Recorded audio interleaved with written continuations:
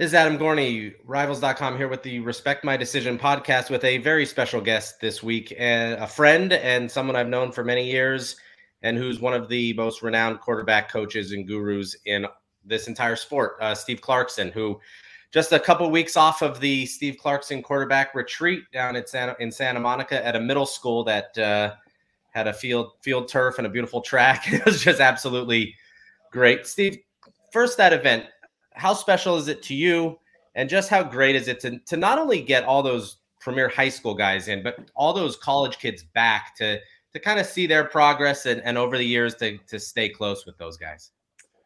Well, the best thing is actually getting all those kids to come back year in and year out. And it is a process. Most of the kids that have come to the retreat have been participants for, at least a few years. So when we get them into the college sector and then have them come back and essentially come back as counselors and spread, what they've learned at the collegiate level, and not just them, not only them, but their parents as well. It's super, super important and very impressive on the kids' part that they would come back and give back to the camp itself.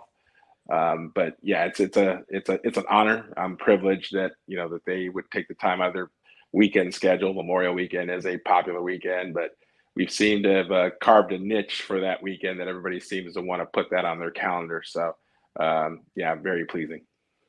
What's something that's really neat is when you have the high school guys walk in, they're feeling good about themselves. They feel pretty big. And then Bryce Young walks in, and not that they're put in their place or anything, but they're certainly there to learn a few lessons from those guys and kind of soak it in, right? That's kind of the point.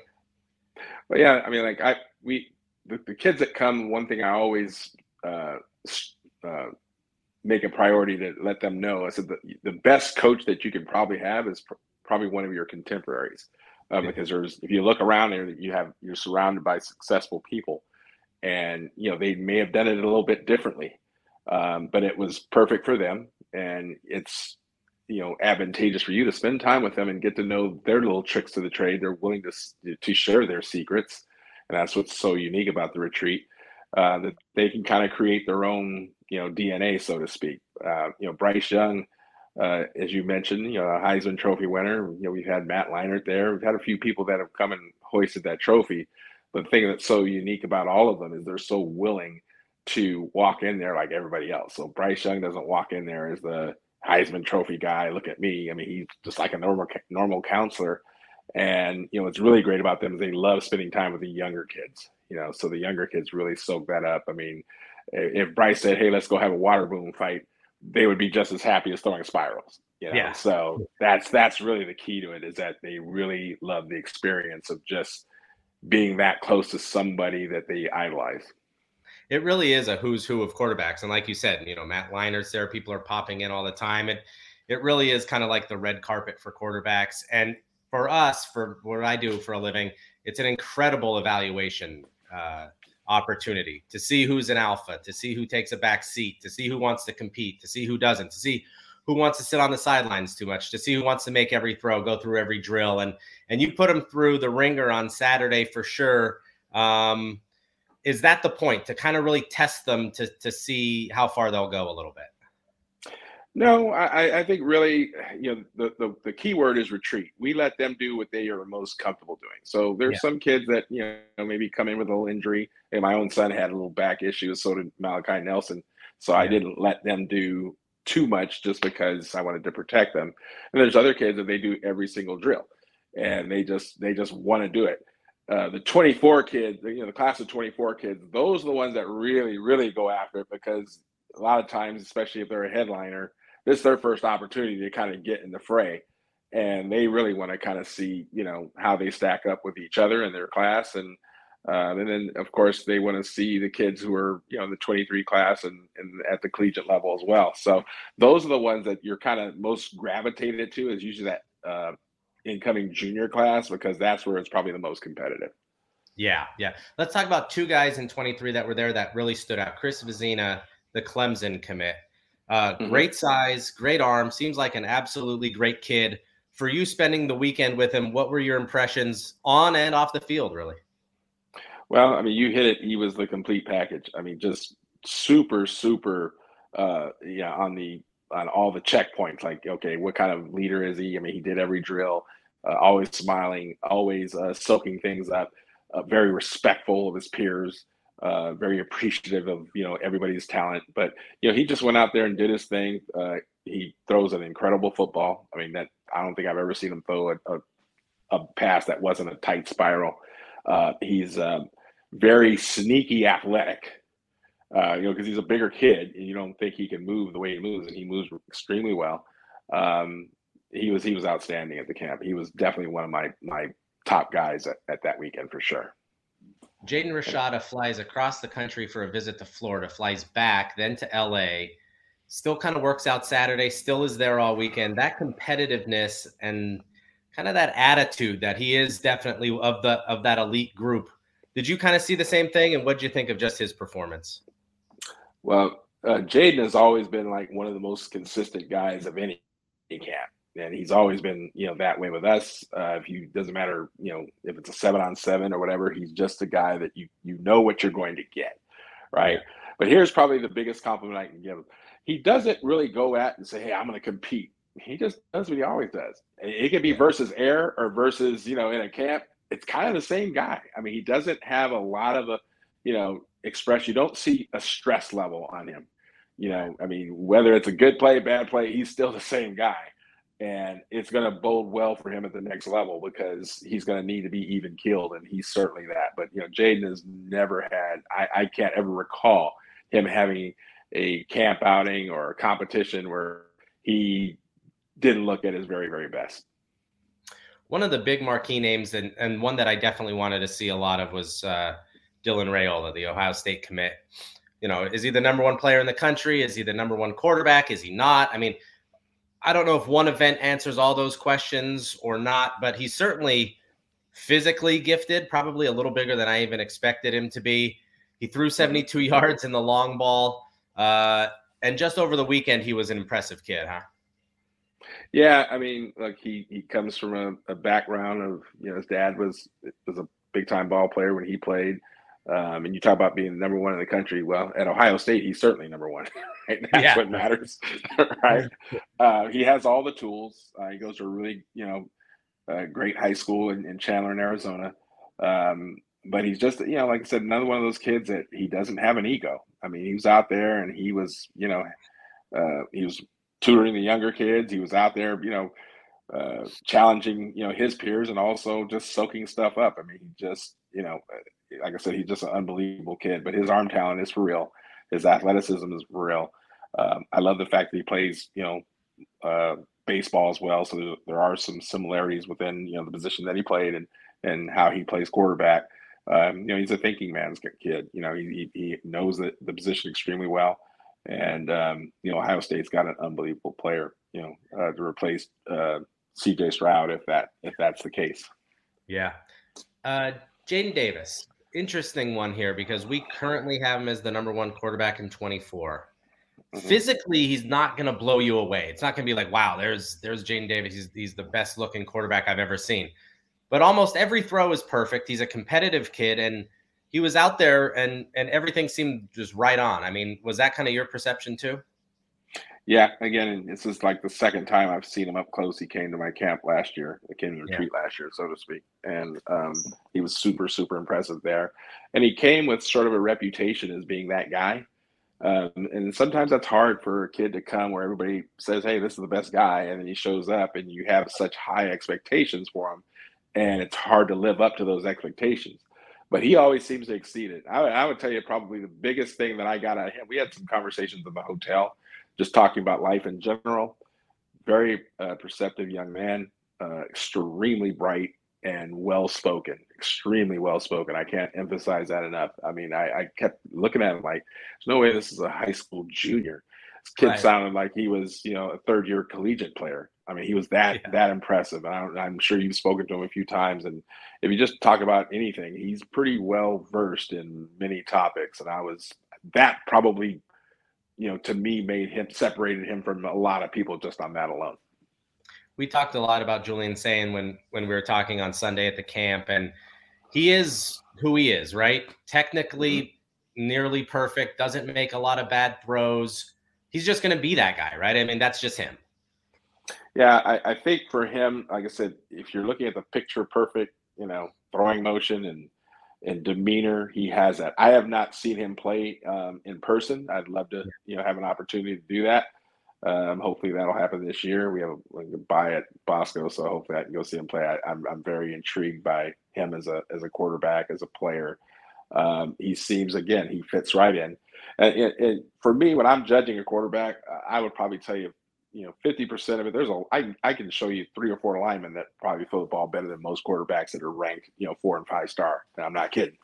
But there's the thing that separates them is when they don't have the ball, how do people gravitate to them? What's their, do they have that it factor? And that's the thing that the retreat really, you see the separation there from the guys that really have that kind of it factor in their personality, when their well-respected peers are, taking their time to spend time with you, right? Like they really dig who you are and they get the vibe and they really connect.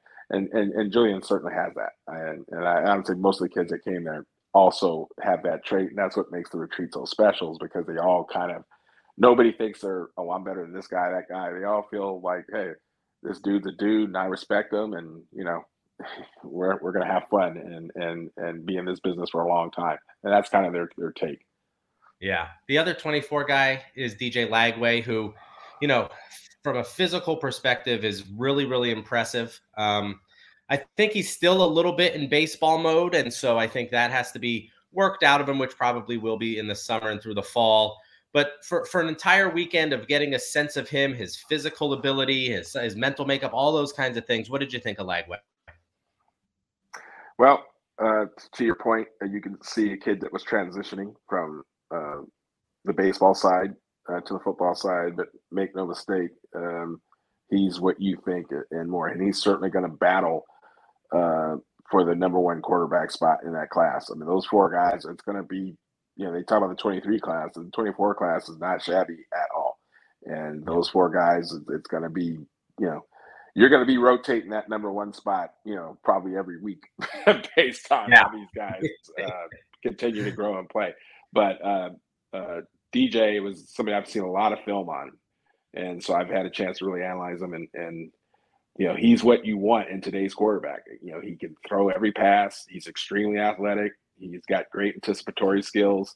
And then he's got a great personality. Again, another one of those it factor guys that when he didn't have to say anything for you to know he's in the room. And that's about the greatest compliment I can give him. 2 more questions, and thank you for doing this. One on Pierce. As not only the father of an elite quarterback, an incredibly talented kid, to show the patience he did to stay at Bosco while, splitting time last year with a kid who's now at Michigan State. How did you handle recruiting? Was it really just letting him find the most comfortable spot? Was it really the best spot for him as a person and a player? And how did you find that at Louisville? All right, so let's go back to sort of the very beginning. Obviously, this is what I do for a living, and having my last name is a blessing and a curse. Right. So it was very important for me to put him in a program where I could truly just be a dad, because if he was going to make it in this sport, he was going to have to make it with multiple voices guiding the way. And it was important for me to put him in a place where he could learn that skill, that skill trait now.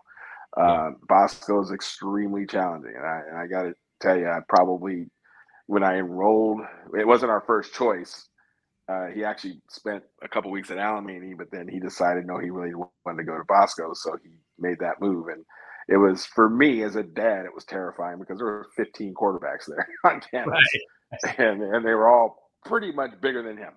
And I'm thinking, man, there's no way he's going to have 4 years here at this school. It's just, there's just too many dudes. Yeah. But he assured me that he was up to the task and that he wanted to do this. And it was so funny because these kids, one by one, started checking out of school, and he kept rising and they kept checking out. And then when Caton came, it was, I think there were like maybe 6 quarterbacks with him. And that was a bit unnerving because I thought he was really good. And I was like, wow, it's kind of a shame he went this far. And then it's like, I don't know what's going to happen. But the 2 of them handled it so greatly. and they became best of friends. And I wish I would have had, if we didn't have COVID, that would have been the perfect QB1 because it's a black kid, white kid, trans. I mean, you had all the elements of just suspense and whatnot. And it was a tough situation as a dad to kind of sit back and hope for the best. But I will say the two of them together showed, not only my family, but Caton's family, that they were okay with it and they were supportive of each other. So it easier for everybody else. So that's what really showed on the team aspect that, they were both very well liked. So from a maturity standpoint, development side, you got that. And I think from a collegiate side, the one question that will always come up, well, what's it like to coach, Clarkson, is his dad in the way, whatever. And honestly, they can, the proof is there. Hey, he was a great guy and he stayed out of the way. And that's kind of the way I needed it to be. So I don't like to do pieces really, with my son, just because I feel like this is his time. So I don't want to be, in the picture, so to speak. But Bosco in general has just been great on his development side. Like, when we were going through that process of him, hey, does he stay or go? Because people were, hey, you need to transfer, And it really came down to this. And this is my honest to goodness feeling. I felt like the way they were preparing him at Bosco, that if he split half the time at Bosco, that was better than going to a lesser school and playing full time. Because at the end of the day, if he's not prepared to go to college and compete, then what good is it? At some point, you're going to have to hit the pavement running. And if you're not prepared to do it, you're just going to fail. So that's probably what I'm most, delighted about when it comes to him, is that I know that, he's not afraid to go roll up his sleeves and go earn his keep. And that's probably the best thing I can say. So the last one, and this is something that we're thinking of a lot about, and we can't figure out because it's just impossible to know. But we're going to talk about Arch Manning here. Can someone who doesn't do national events, and I don't think it's his choice, I think he'd want to if he could, can that be the number one player in the country?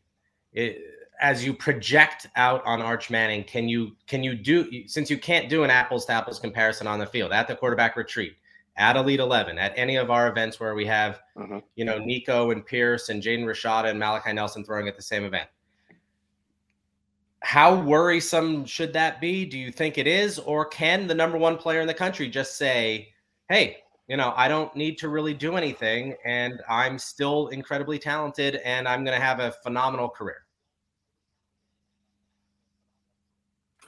Well, you're talking about an outlier and a family that has been proven the gold standard. So I could never question how they want to, I got to be honest, if I were them, I would probably do the same thing, because you don't have a kid like this and he needs to be protected. And there is some, and when I say protected, not from a, athletic competition sort of way, just in general, because, I can tell you, my son doesn't have anywhere near the stature, and you could not believe how many people try to DM him with just nonsense.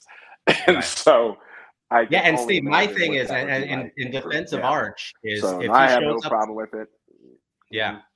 If he shows up somewhere and does really well, that's expected. If he throws one bad pass, that's what makes social media, Yes. Yeah. And that's, it is the tough one, but I would, if I'm a betting man, I will bet on that kid being extremely successful.